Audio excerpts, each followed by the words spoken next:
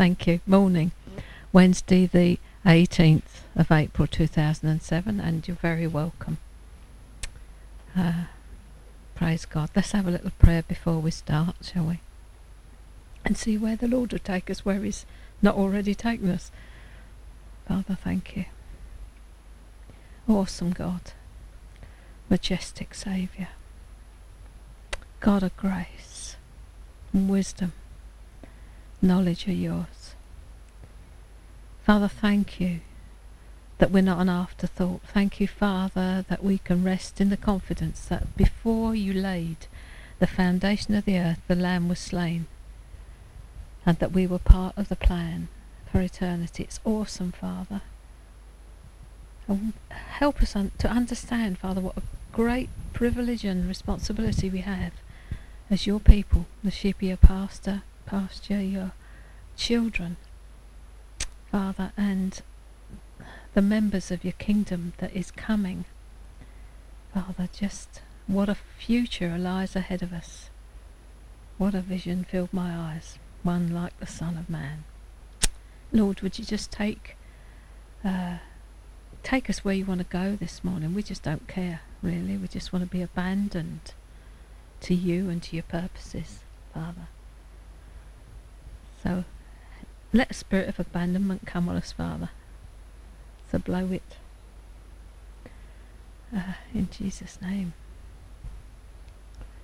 Thank you, Lord. Amen. Well, here we are then. Don't quite know where to go, except that I'm very, very aware there's lots of circumstances in the body of Christ. Things that people, you don't understand what it's all about, and you're trying hard to keep a grip of things and losing it, and seemingly prayers are hitting the ceiling and dropping on the floor, and not understanding what God is doing really in this day. And I think that the CD there, all I need is probably what He's impressing on our hearts, is that He is all we need. And unbelief is a choice, you know. You just choose. You can choose not to believe, but you choose to believe. It's a total, cold-blooded choice. But if you listen to the enemy, what he'll say to you is the same thing as he's ever said. Did God really say? Can't trust him, you know. Just keep a little bit in reserve. Have your own way of getting your needs met. Just have your pension or whatever it is at the back there. Just, you know, keep a little bit there so that you're not completely letting go and going over the tightrope. Reminds me of that story of the man who Niagara Falls tightrope. Don't ask me how they got the tightrope across there in the first place. Must have fired a harpoon, I should think. Tightrope. He's about to go across on a unicycle. No, not a unicycle, a bicycle, that's right. It wasn't a unicycle, because the man on the edge, crowd there watching him and saying, yeah, we know you, we believe you can do it, we believe you can do it. So the guy that's going across said, do you want to sit on the handlebars then? That'll prove it. And it's a bit like that, isn't it? We stand on one side of the tightrope, looking at Niagara Falls and saying, yeah, Lord, we believe you can do it, we'll get on the handlebars then. Prove it. And it isn't until you're on the handlebars that you recognise that He can do it, because you'll never know that you can do it until you get up there. This step of faith has got to be taken. I'm going to trust you. And when you step out, you find you're not walking on water but on concrete. It's solid as a rock. I thought my foot slipped. I can't remember where. Here I go again. You see, another Bible upstairs. Get myself in a terrible muddle when I start looking at another one. But I was looking this morning and I can't remember where it is. The Lord is my portion. It's somewhere that it's in a couple of Psalms, but this one, Psalm 73, because I love the end of it. Whom have I in heaven but you, and I have no delight or desire on earth besides you. My flesh and my heart may fail, but God is the rock and firm strength of my heart and my portion forever. And verse 28, it's good for me to draw near to God. I've put my trust in the Lord God and made him my refuge, that I may tell of all your works. You know, you can't tell of his works till you put your trust in him, because it's just book learning up until then. And your testimony is not how you got saved, that's your history, but your testimony is what he's doing in your life right now.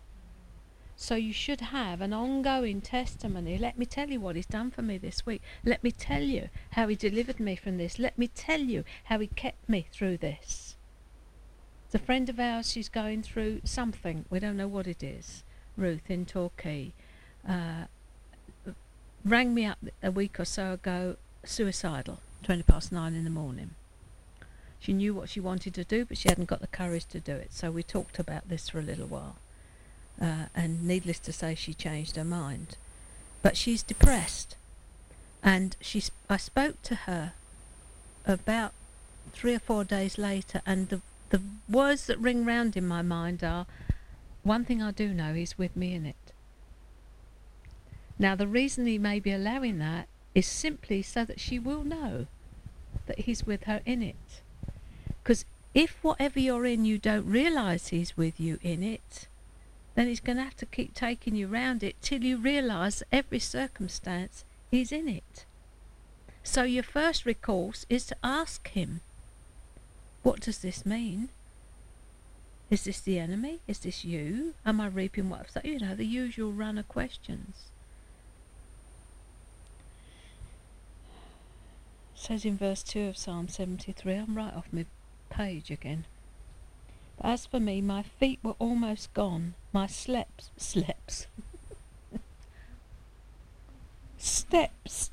had well nigh slipped as me false teeth.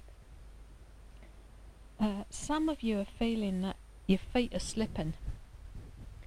But let me tell you that nothing can come at you except he allows it. If he's allowing it, he's allowing it for a purpose. I'll tell you one that he allowed over the weekend so you can understand. Those of you who know me know I've had this lovely bridge fitted, 4 teeth.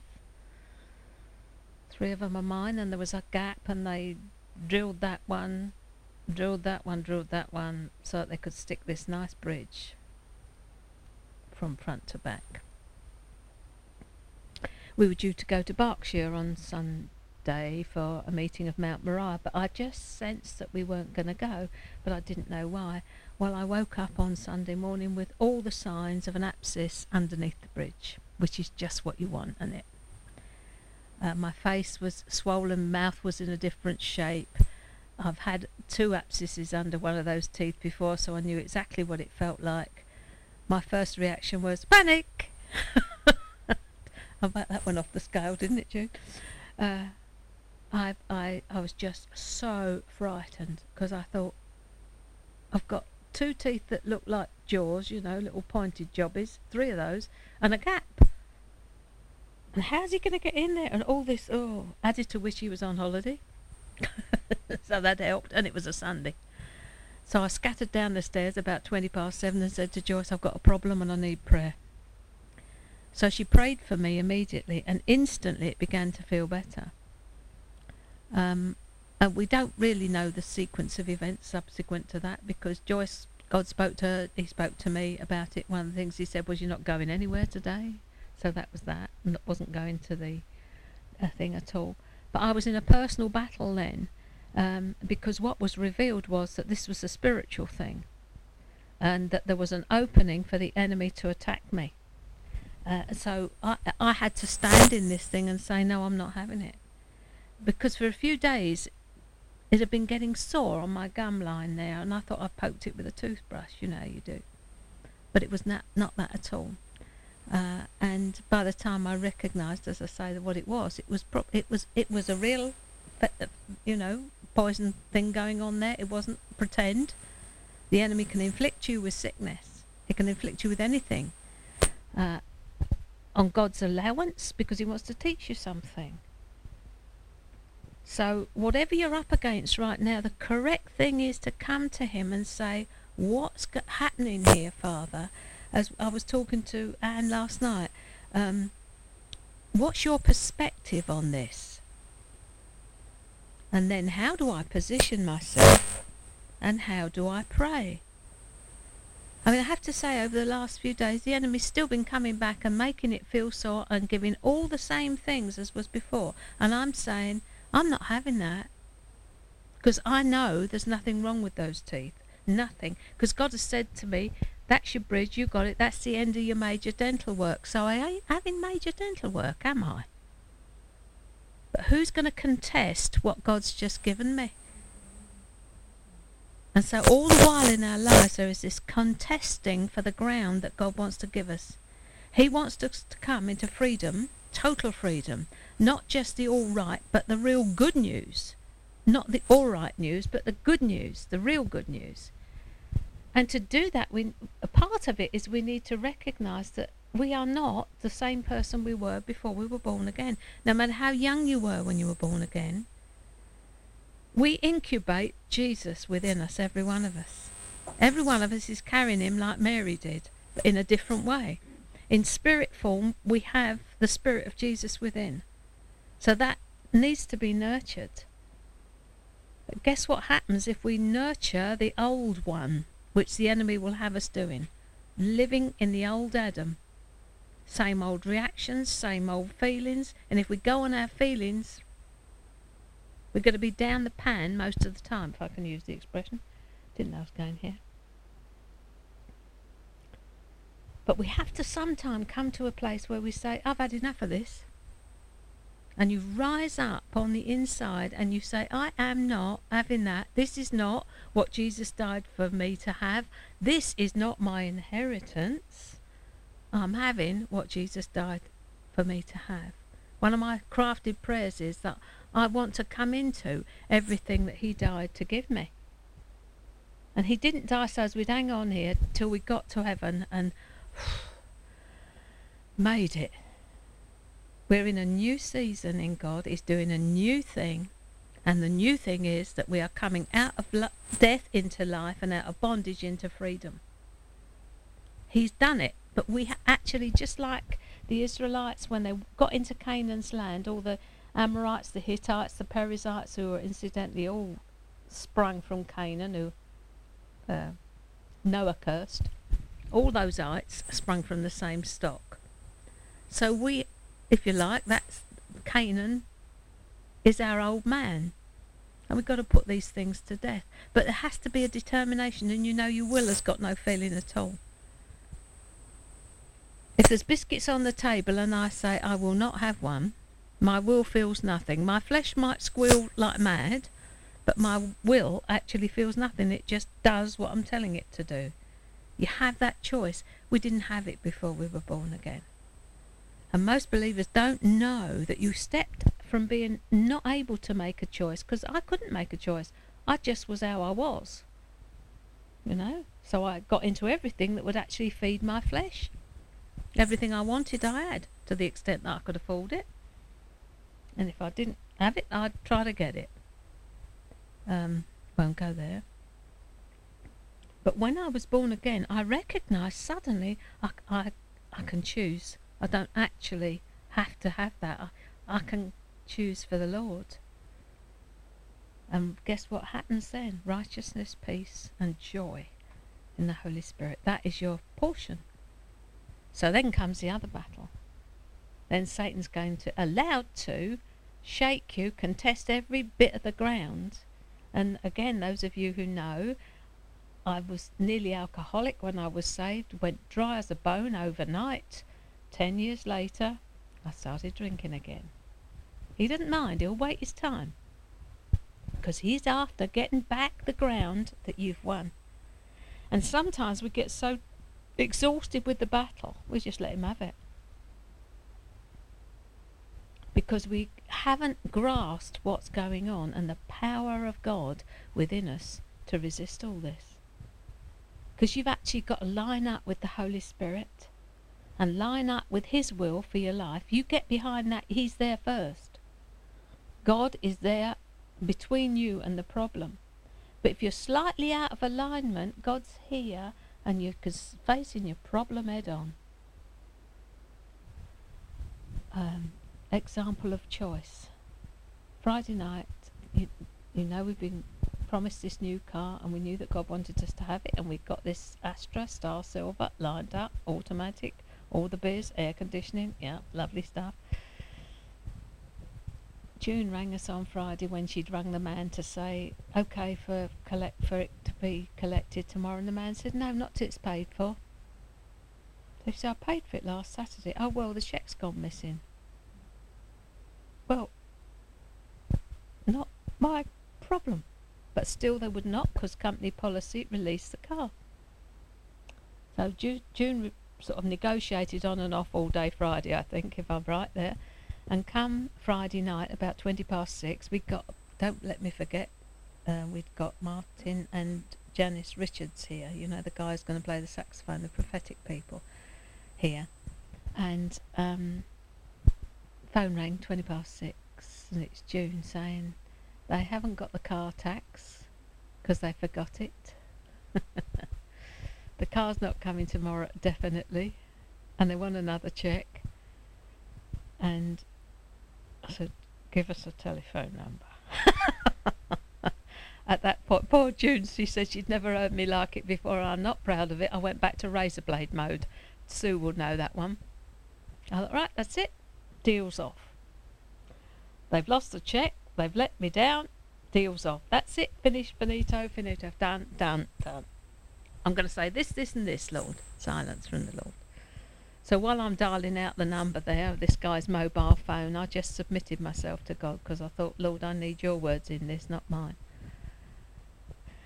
And this little bag of jelly comes on the other end of the phone, and I identified who I was, and he was just falling over himself. I'm so sorry, I'm so sorry. I've never had anything like it in 20 years. I thought, you poor little dab. So I said to him, just hang on a minute. I said, I'm just ringing you to see if we can talk through a way out of this. I thought, am I? I thought I was ringing you to have your jugular, but still there we are.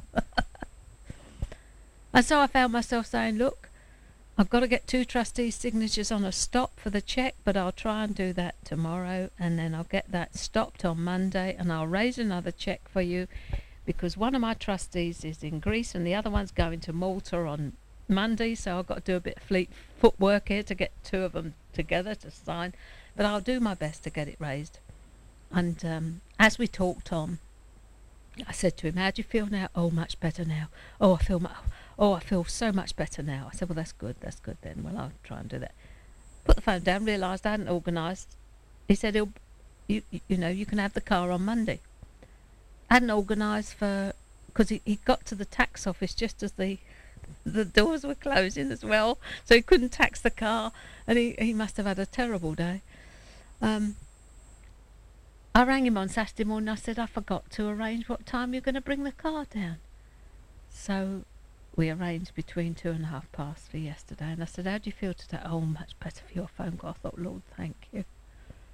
I said to you, well, I couldn't go for your jugular. I said, though I wanted to. I'm a Christian, you see, so I couldn't go that way. Got that bit in. And then yesterday, I think I spoke to him again, didn't I? Was it yesterday? Or was it Saturday? It was Saturday, probably arranging for the thing. He said, I could kiss you. He said, but you don't know what I look like. I said, you don't know what I look like either, darling. I'm probably old enough to be your grandmother. And of course that made him laugh. And of course then when they did deliver the car, there's this bunch of flowers in the back that the boys nearly forgot, didn't they? Oh, and by the way, they said, and went to the car and brought them out, because he'd forgotten them. They were in the back. But how differently it could have gone if I hadn't actually submitted to God, made the choice. Because I knew it was my old Adam rising up there. You've always got a choice. Nobody makes you angry. You make yourself angry. That's another one. Oh, you make me angry. No. I make me angry. Because I'm choosing. You know. But anyway. I don't know where that's taken us this morning. But whatever is in your life right now, it's actually there by design. Because God is trying to draw you into a deeper place in himself. So running hither and yon, looking to other solutions, is only going to cause him to increase the pressure, as he said through that prophetic word that I brought, I think he was saying something along the lines of, stop now, because I'm going to bring you face to face with myself. I'm not going to let you go, beloved.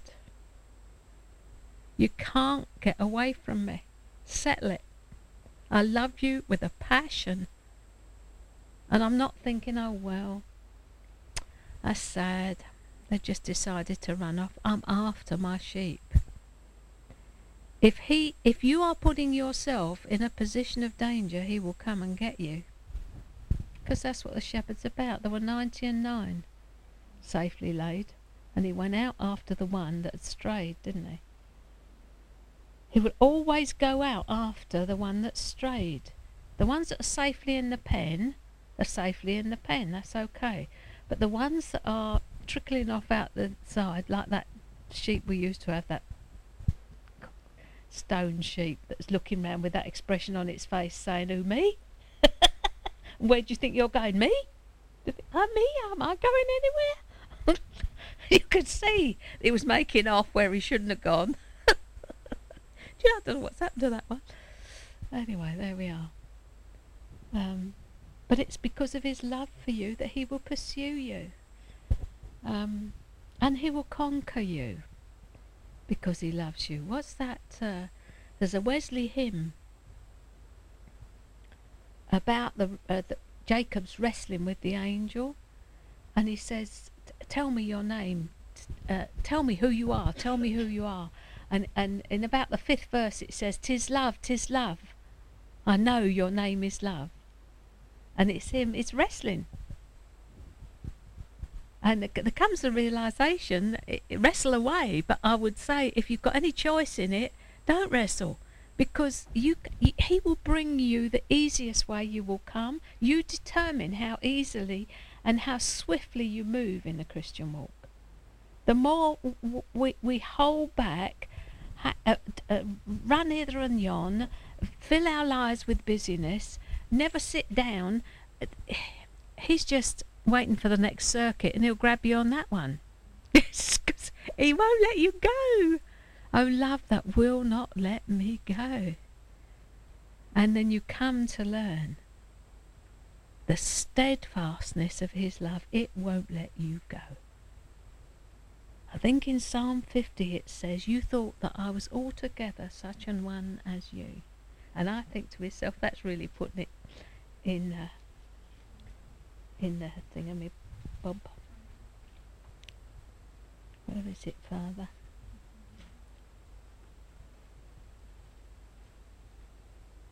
There we are. Psalm 50 verse 21. All these things you have done, and I kept silent. You thought I was once entirely like you.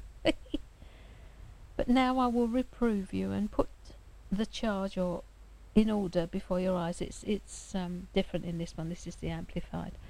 But it says in the King James, it says, you thought I was altogether such an one as you. And sometimes we do, you know. We put man's mind on God. And there's almost something in us, like naughty children, that thinks, I wonder how far I can go.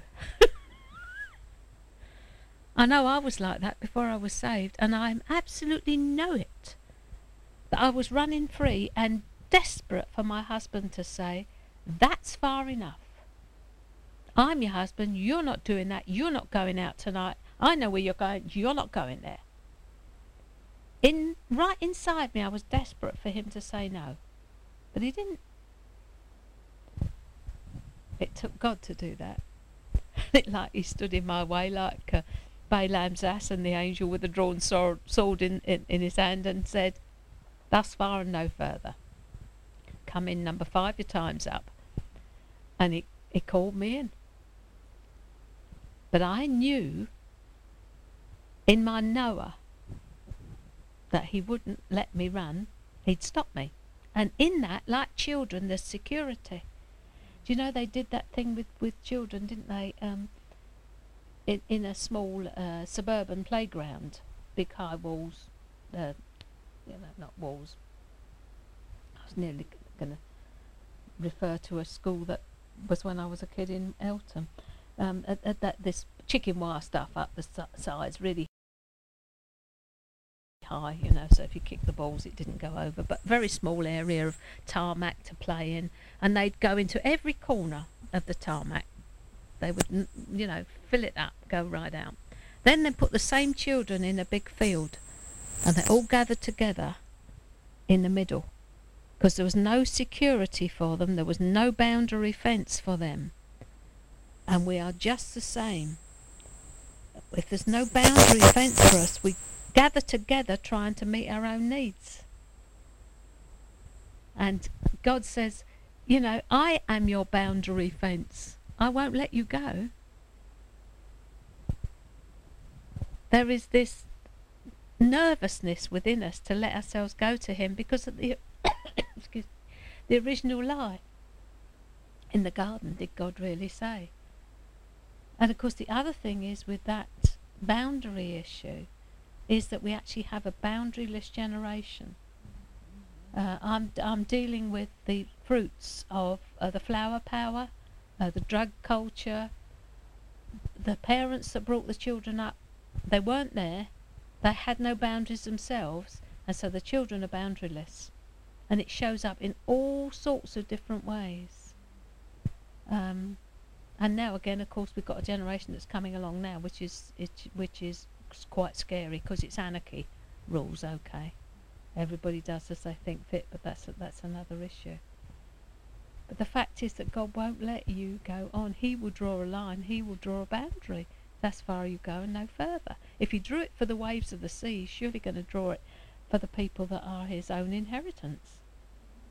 Because even as he is our inheritance, we are his. Hello, inheritance. I mean, you look at yourself and you think, well, I don't think he's getting much, but he looks at you and says, I am. They will be mine, says the Lord, on the day that I make up my jewels. It says in Malachi. Anyway, well, take a 2-minute break then, and maybe we'll get into Psalms 133 and 134. Thank you. Yeah, thank you. Yeah, I asked this morning, I asked the Lord that he would start to teach me, because hopefully when we finish these Psalms, of which this 133 and 134 are the last two, we'll go into having a look and a study of what it means about fellowships, what God really intended for a group of Christians together to be. And I asked him this morning if he would show me what it is, how he wants leadership to be. Because he has put governmental principles in the church. We can't get away from that. There is a hierarchy. God is a God of order and structure and authority. Obey the authorities. We'll come into that at some stage too, about keeping the law of the land with regard to things like the speed limit. Those things are put there because they are put there by God. So we as Christians must obey it. Otherwise we're being a bad example. Can't bear the name of Christ and do things like that. But that's another issue altogether. He's put governmental things in the body, but not, as he said to Peter and that, not to lord it over the flock. They're not there to lord it. They're there to model something of Jesus. And I was asking him this morning that he would begin to show me. And of course, that's why when that word came about, I'm putting shepherds into the flock that are of my heart, I'm thinking, is this me? Because I just had this conversation with the Lord, you know, and I'm not expecting a word coming across like that. Because as Graham Cook says, any fool can see what's wrong. It's finding out what's right that is important. So we don't need to go picking holes. We need to find out how to do it properly. And so I just said, Lord, Jesus must have been the archetype, or the real, you know, one to follow. What was he like with his disciples? And then I thought of Paul, and then I thought of David, the shepherd David. But you know, it's essentially a shepherding job, because all the patriarchs were shepherds, you know, Abraham, Isaac and Jacob. Anyway, there we are. So it's all about, I've go and look after sheep for 80 years on the backside of a desert somewhere. That might help me out, mightn't it? He will show me what it's like. So we're going to do hopefully fellowships, and then we shall find out. what it's all about. So I'll try now to do a quick whiz and get through this bit.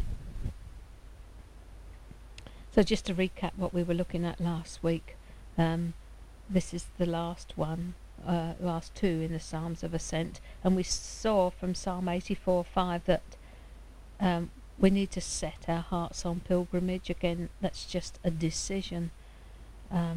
And it says in Psalm 84:5, blessed are those who have highways in their hearts, or literally, in whose heart there is a highway. And this whole series was about coming up higher into the presence of God, and becoming conformed to the image of Jesus, and allowing the Holy Spirit to do that work in us, and that we would mature so that God can give us his checkbook. And that's what we really, really want. We want to make a difference in the world around. So Psalm 120, at the beginning place, we saw that we needed a deep desire to be close to God, and that pilgrimage wasn't always easy. In fact, it's jolly hard, and it contains many hardships, but that God responds to our faithfulness. We also saw that we had to make a decision to leave the edge of the Christian experience and go into the experience and the very presence of God. And we saw too that in that psalm, if we were going to make that progress, we had to learn to control our tongues and guard our speech. To use our tongue to praise God and build others, to witness to the truth in word as well as in deed. Because we can say it, but we can talk it, but we don't walk it some of the time. Actually, what happened with my tooth was something very interesting. I can tell you now, I could have told you earlier, but Joyce knows I probably will. She's having trouble with her teeth now. And in her heart, she never spoke it out, she never said a word. She envied me, my teeth. A spirit of jealousy or envy will release the enemy to bring damage to the person whom you envy. I started to get damage because of what Joyce was thinking about my teeth. I'd been thanking the Lord for my teeth, and I'm thinking, you got too grateful. The enemy spotted you getting grateful, and he thought I'd take a pot shot at her teeth. But the lesson that we learnt from that was that even if it's not articulated, the power of thoughts, never mind the power of words, but the power of thoughts, that the power of what we think in the core of our being, we will live. As a man thinks in his heart, so is he. So whatever you think, you will live out. It's not what we've got up here in our intellect that drives us and causes us to be who we are. It's what our core beliefs are. It's in the very core of our being where our belief system is. I do believe, I don't believe. And of course Israel's problem wasn't, it was unbelief. They could not enter into the rest that God had for them because of unbelief. So we don't want to be like that, do we? There remains therefore a rest, a Sabbath rest for the children of God. We want that, don't we? Oh, Julie, do? Yes, dear. Go on then.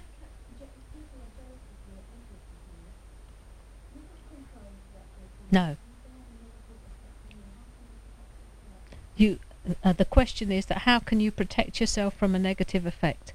The way that is done is by other people honouring you. Because you get like a cloak of honour. This is this guy Arthur Burke. He was getting attacked and he thought it was the normal Christian life. And then God showed him about this, that there were two lines of people, some who envied him and some who were for him. And the ones that are envying him were undoing the good of the ones that were for him. And he told the story of some people who were going to Israel. That one company of people were chosen to go to Israel to do a certain thing. I think 3 out of 4 of the men had heart attacks before they even got there. One had bypass surgery, a tremendous amount of sickness, real life-threatening illness. And he phoned his grade A intercessor and asked her if she got a word from the Lord on it. And she said that she felt that she asked him a question. She said, were there any other groups that thought they should have been chosen to do this thing? And he said, oh yeah, about 11 of them. And this group got, she said, well, that's the problem. In amongst those 11 groups there's jealousy. And it's released a spirit of jealousy. So he thought, brilliant, revelation, lovely, I can see it, that's it.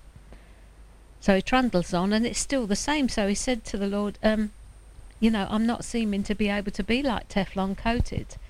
And God said to him, what you need now is for your people who do support you to give you a shield of honour, to declare that you have an anointing, that they recognise your anointing, that they're behind you, that they support you, that they're praying for you. Do you see? It has the ribs. And from that day, he's not had any further trouble, because that has actually covered him like a Teflon coating. It is unlikely, probably, that if you're not in a ministry, that the jealousy of other people will affect you in the same way. It's people in ministry that are the target for this, because they're spearheading, and because the enemy wants to knock out the one who's leading other people. So he doesn't get so many to the pound if he knocks out the ones who are being taught. But if he can knock out the leaders, then he can scatter the sheep. So he'd be going for that.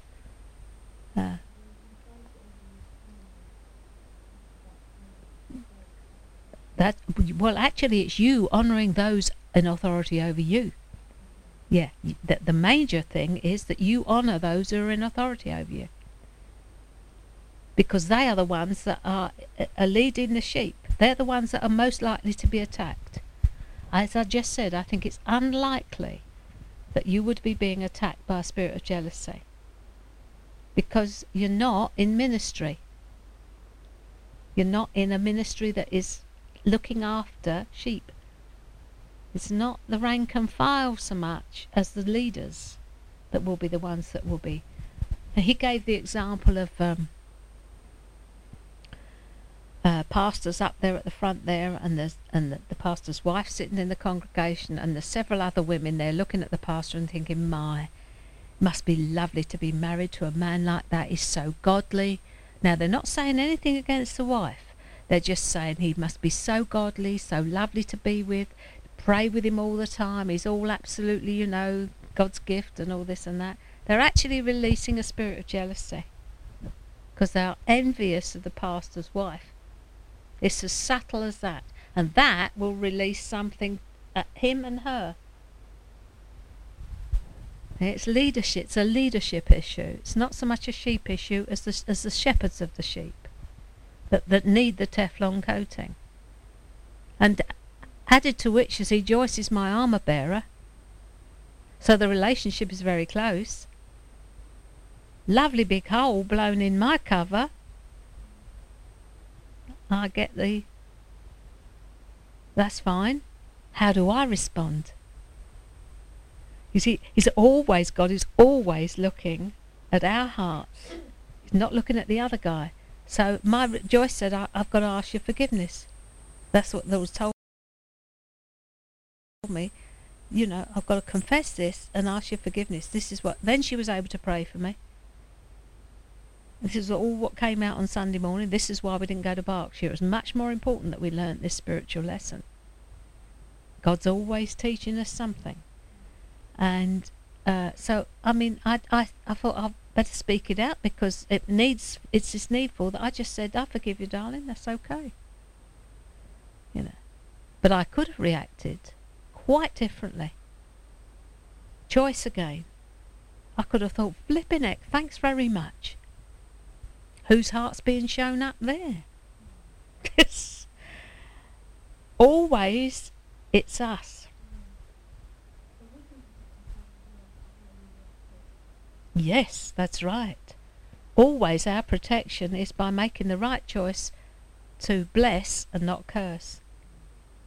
Bless those who curse you, and pray for those who despitefully use you. So you pray for those that are against you. You pray for those that are actually being, a nuisance to you right now. Because actually God is testing our hearts. Are we growing up, or are we childish?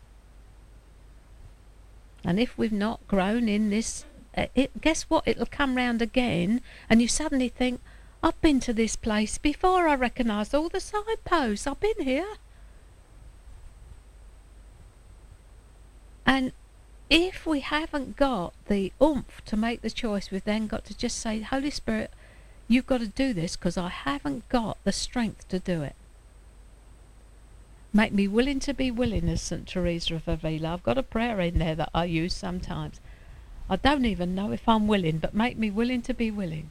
Because at the end of the day, we've got to be willing to be willing, or we won't move. And God is going to shift us, even if he has to stick dynamite underneath us. Really. Because he loves us. He's going to present us a glorious bride. Graham said he does not think that the church is going to be raptured as a acne-ridden old hag, as he puts it. But by the time that Jesus comes for us, she will be so glorious that the rest of the world will be glad to see the back of her, because she's been causing them so much trouble. I want to be causing the enemy trouble. That's called payback, but we've got a long way to go before we start looking at payback. This is only Lent. This attack on my face, payback. God will give me payback. See, the enemy means it for harm. God means it for good. And one day he'll say to me, go get him. And I will have great delight. But I won't go until he tells me to go. And it will probably be in the life of someone else that I'll go get him. But dilly-dally, shilly-shally, got to stop for our own sakes. The enemy will get you to dilly-dally, shilly-shally. And you think that it's you, but it isn't. He has got a vested interest in keeping you where you are. Because just a chance that you might do him some severe damage if you ever get to move out of the place you are in. So he has got a real vested interest in sending his little hordes to keep you where you are. No, you don't want to move out your comfort zone. No, too much blooming trouble. You stay where you are. Don't get involved in that. All those little voices that give you the don't go. All the ones that give you the come on are the Holy Spirit. He'll do anything. And he will go. If you need to know yourself, you need to know where your own weakness is. Because in the body of Christ, what we've got to learn to do is to cover each other's weaknesses. I don't need someone to cover my strengths. I'm all right there, thank you. It's where I'm weak. I need someone covering me. It's like a marriage. You know, I can't put this thing down. But if you put your fingers like that, that's how a marriage should be. That you actually fill the other half's weaknesses. So that together you make strong, invincible. It's an in-house job. We'll sort it out ourselves. Thanks very much. Don't need somebody else from outside to help us with this one. Because the enemy will be just having a field day. It's worth getting before God and saying, okay, Father, just let me see things from your perspective, please. I mean, when I spoke to that guy on Friday, I was seeing from God's perspective. I don't remember, I was speaking to someone the other day, and they said when they first got born again, they just loved everybody. Their heart melted for everybody in the street. And of course that was God's love for them. But of course that soon closed up, because guess what happened to your old Adam moves over and says, that's enough of that. I'm getting back in control. Thanks very much. I had enough of that. We should be looking into these things in the summer school. I'm not going to do this, am I, today? We'll be looking into these things in the summer school. How we got a plan of campaign against ourselves. God showed me once a line down the middle of the room. And I'm looking at this thing, and it's saying to me, on one side is what you want to do, and on the other side is my will. And I want you stepping over that line and siding with yourself, against yourself, sorry, siding against yourself. So you choose and align yourself with the Holy Spirit. You're immediately against your old nature. And you're saying, you ain't going to win, mate. You're dead as a dodo. I'm going to do a fandango on your coffin now. Shut up. Has to be a choice. I remember doing that. I had this picture of myself standing on this coffin, dancing a fandango, and this thing inside's trying to get up, and I'm saying, no, you don't. You're dead. Lay down. It still tries to raise its ugly head. It's a fight. Anybody who thinks that Christianity is for wimps ain't been in it. They've been in religion. And they've gone to service on Sunday. What's Bob Mumford say? Stand up, sit down, dear little Christian. Nice little Christian. No one's going to domesticate me, he says. Just think for a moment that the very Spirit that raised Christ Jesus from the dead is inside you. The dunamos, resurrection power, the dynamite power, that's that word, it's dunamos. It's the word we get our dynamite from, is within us. How do we release that? Not so, like a controlled explosion. We don't want an explosion so as everybody gets blasted out the water. Like that time when, oh, that was funny. No, all right then. So we want a controlled explosion, don't we? We want this dunamos power of God to be released where he wants it. We want to be channels only, blessed Master. Because we're actually here to be salt and light. We're here to actually bring salt and light in our communities. We're here to show a different way of living. We're here to show we are aliens and strangers in this world, so that the world out there is actually attracted to what we've got. And they think, what is it about you? You don't react like other people do. What is it? What have you got? I remember, I probably told you before, Roger Price sitting having a cup of coffee in a tea shop one day. Cup of tea, whatever. Sitting there, minding his own business. And this man at the other table kept looking at him, and Roger just nodded and smiled. This kept on going on until eventually the man got up and came and sat next to him, and he said, what is it about you? What is it that you've got coming out of you? What is it? So he told him. But see, if the enemy can get us, and God does use the enemy, but be so sure that God uses the enemy. He cannot do a thing except God allows it. So you've got to get God's perspective when you think you're being attacked by the enemy, or you've inadvertently put your head over the parapet. You've got to find out who's doing what to whom and why. Why is this being allowed, Father? How do I position myself? How do I pray?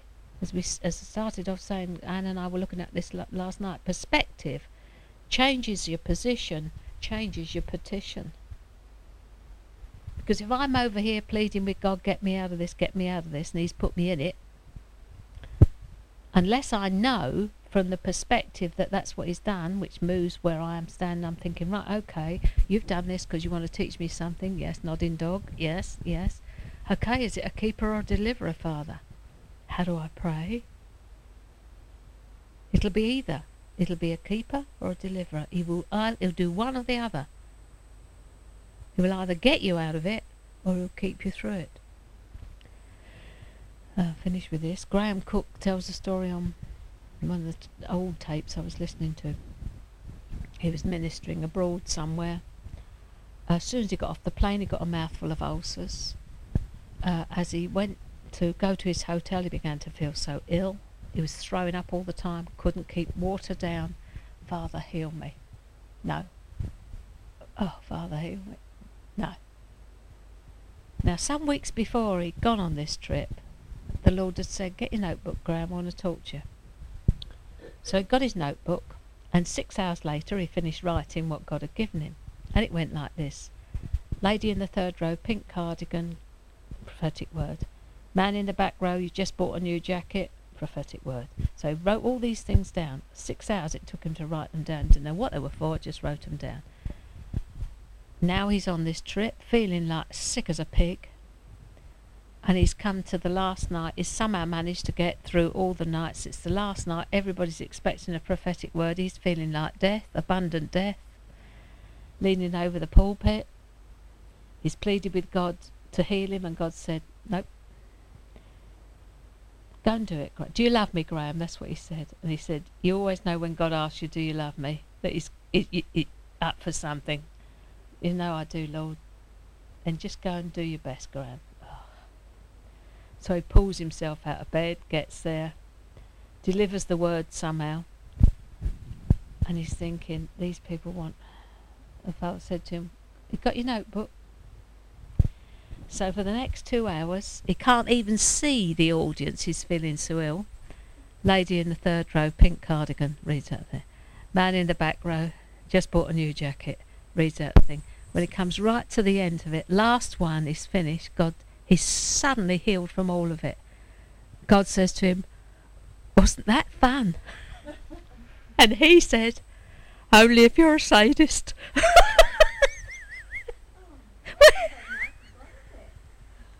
He kept him through it.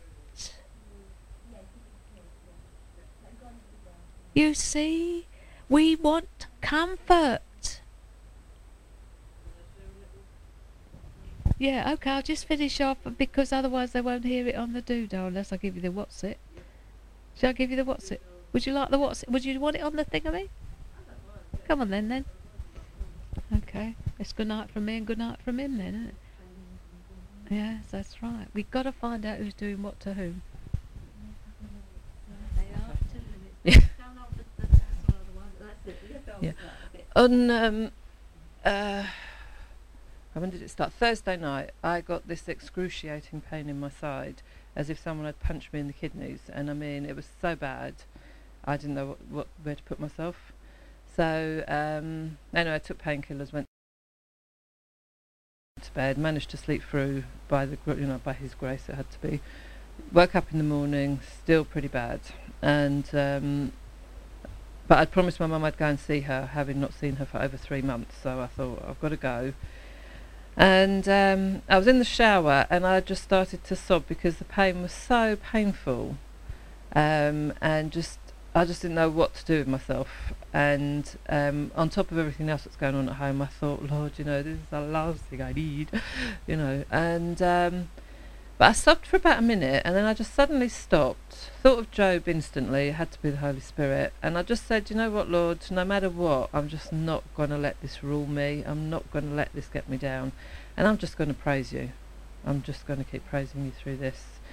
And so I went to my mum's, and cut a really long story short, by the evening the pain had lessened enough where I was able to do all the things I had to do, because I had to drive Sam to Clapham and all sorts of stuff. Got back home, still in pain, but not as bad. Went to bed, took more painkillers, got up in the morning, and I thought, oh well, everyone's going today, so I'm going to go back to bed and just, rest it, like the doctor had told me, because I did actually ring the doctor the morning before. And I got up and I just started, I was thinking, I was sort of talking to the Lord the way I do. We were kind of just together, like walking around the kitchen like I do.